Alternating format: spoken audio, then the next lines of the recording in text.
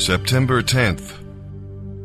Our reading of the New Testament today takes place in the book of 2 Corinthians, chapter 11, verses 16 through 33, where we're going to see that Paul compares himself to a father with obligations to his spiritual children, and he offers protection. Spiritual leaders must protect the church from false teachers who are like suitors trying to seduce the church from devotion to Christ.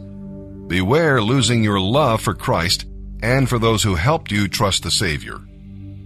And he'll speak about provision. Paul had the right to receive financial support at Corinth, but he laid it aside and sacrificed for them in love. We'll read about suffering. Paul mentioned his sufferings only to defend the gospel and the authority of his ministry. The false teachers bragged about their triumphs, but Paul boasted about his trials. William Temple wrote that the principle of sacrifice is that we choose to do or to suffer what, apart from our love, we should not choose to do or suffer. When love is returned, this sacrifice is the most joyful thing in the world, and heaven is the life of joyful sacrifice. But in a selfish world, it must be painful, and the pain is the source of triumph. And now let's begin reading today in the New Testament.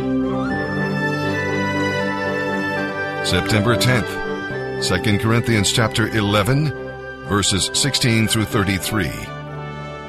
Once again, don't think that I, Paul, have lost my wits to talk like this.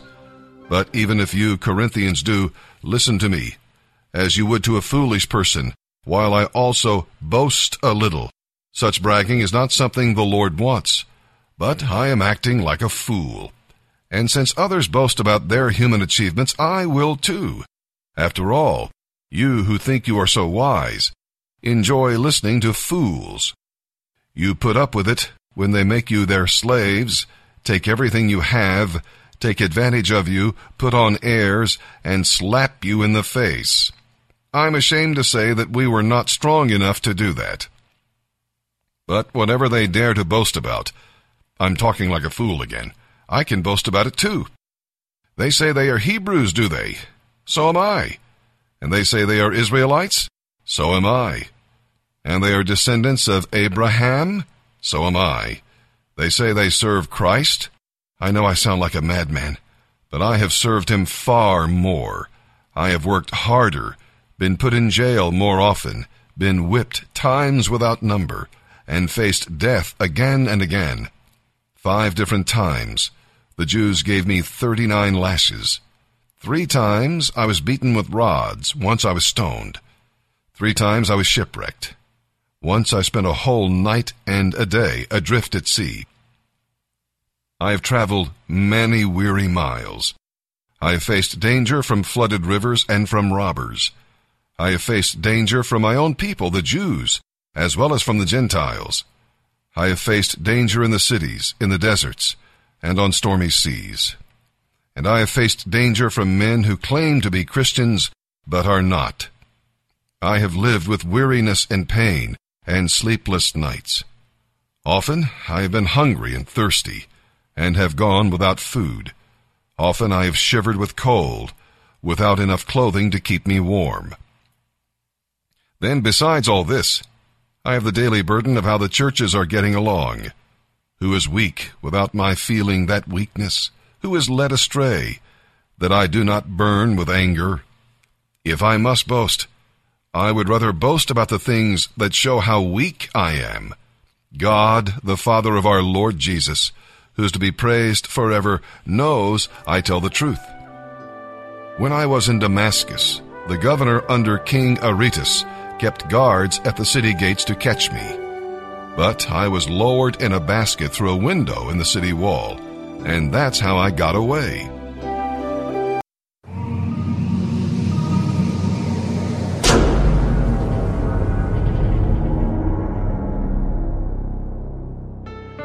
I don't think there's any more important text in all of the New Testament that defines the work of Jesus than this one. That Jesus was sent to fulfill all righteousness. And what that meant to the Jew was to obey every jot and tittle of the law. Because now Jesus is not acting in his baptism for himself, but for his people. And if his people are required to keep the Ten Commandments, he keeps the Ten Commandments. If his people are now required to submit to this baptismal ritual, he submits to it in their behalf. Because the redemption that is brought by Christ is not restricted to his death on the cross. We've seen that in the work of redemption, God didn't send Jesus to earth on Good Friday and say, die for the sins of your people, and that'll take care of it. No, Jesus not only had to die for our sins, but he had to live for our righteousness. If all Jesus did was die for your sins, that would remove all of your guilt, and that would leave you sinless in the sight of God, but not righteous. You would be innocent, but not righteous, because you haven't done anything to obey the law of God, which is what righteousness requires. So we have a doctrine in theology that refers to the active obedience of Jesus as distinguished from the passive obedience. And this doctrine is in great dispute right now, particularly among dispensational thinkers, which I find extremely, extremely unsettling. The passive obedience of Christ refers to his willingness to submit to the pain that is inflicted upon him by the Father on the cross in the atonement. He passively receives the curse of God there. The active obedience refers to his whole life of obeying the law of God, whereby he qualifies to be the Savior. He qualifies to be the Lamb without blemish. He qualifies for the song, "Worthy is the Lamb who was slain." Through his total righteousness, he fulfills the law's demands. And if you remember the covenant with Moses, everybody who fulfills the law receives the blessing. Those who disobey the law receives the curse. What does Jesus do? He obeys the law perfectly, receives the blessing, and not the curse. But there's a double imputation that we will look at later at the cross, where my sin is transferred to his account. My sin is carried over and laid upon him in the cross. But in our redemption, his righteousness is imputed to us, which righteousness he wouldn't have if he didn't live this life of perfect obedience. So what I'm saying to you is that his life of perfect obedience is just as necessary for our salvation as his perfect atonement on the cross, because there's double imputation. My sin to him, his righteousness to me.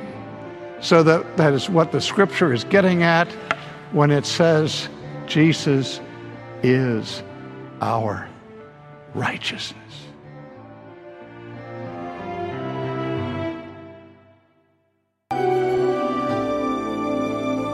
Psalm 54, verses 1 through 7.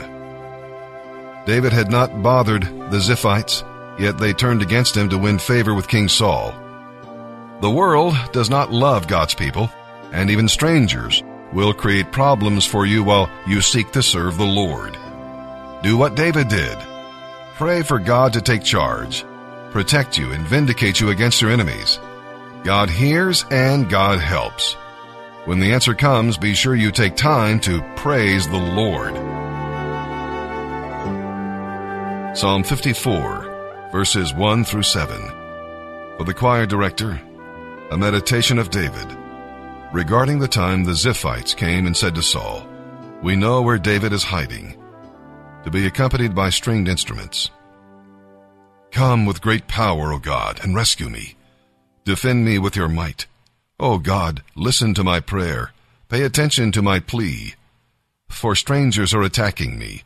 Violent men are trying to kill me. They care nothing for God. But God is my helper. The Lord is the one who keeps me alive. May my enemies' plans for evil be turned against them. Do as you promised, and put an end to them. I will sacrifice a voluntary offering to you. I will praise your name, O Lord, for it is good. For you will rescue me from my troubles, and help me to triumph over my enemies. Proverbs 23, verses 1 through 3. When dining with a ruler, pay attention to what is put before you. If you are a big eater, put a knife to your throat, and don't desire all the delicacies. Deception may be involved.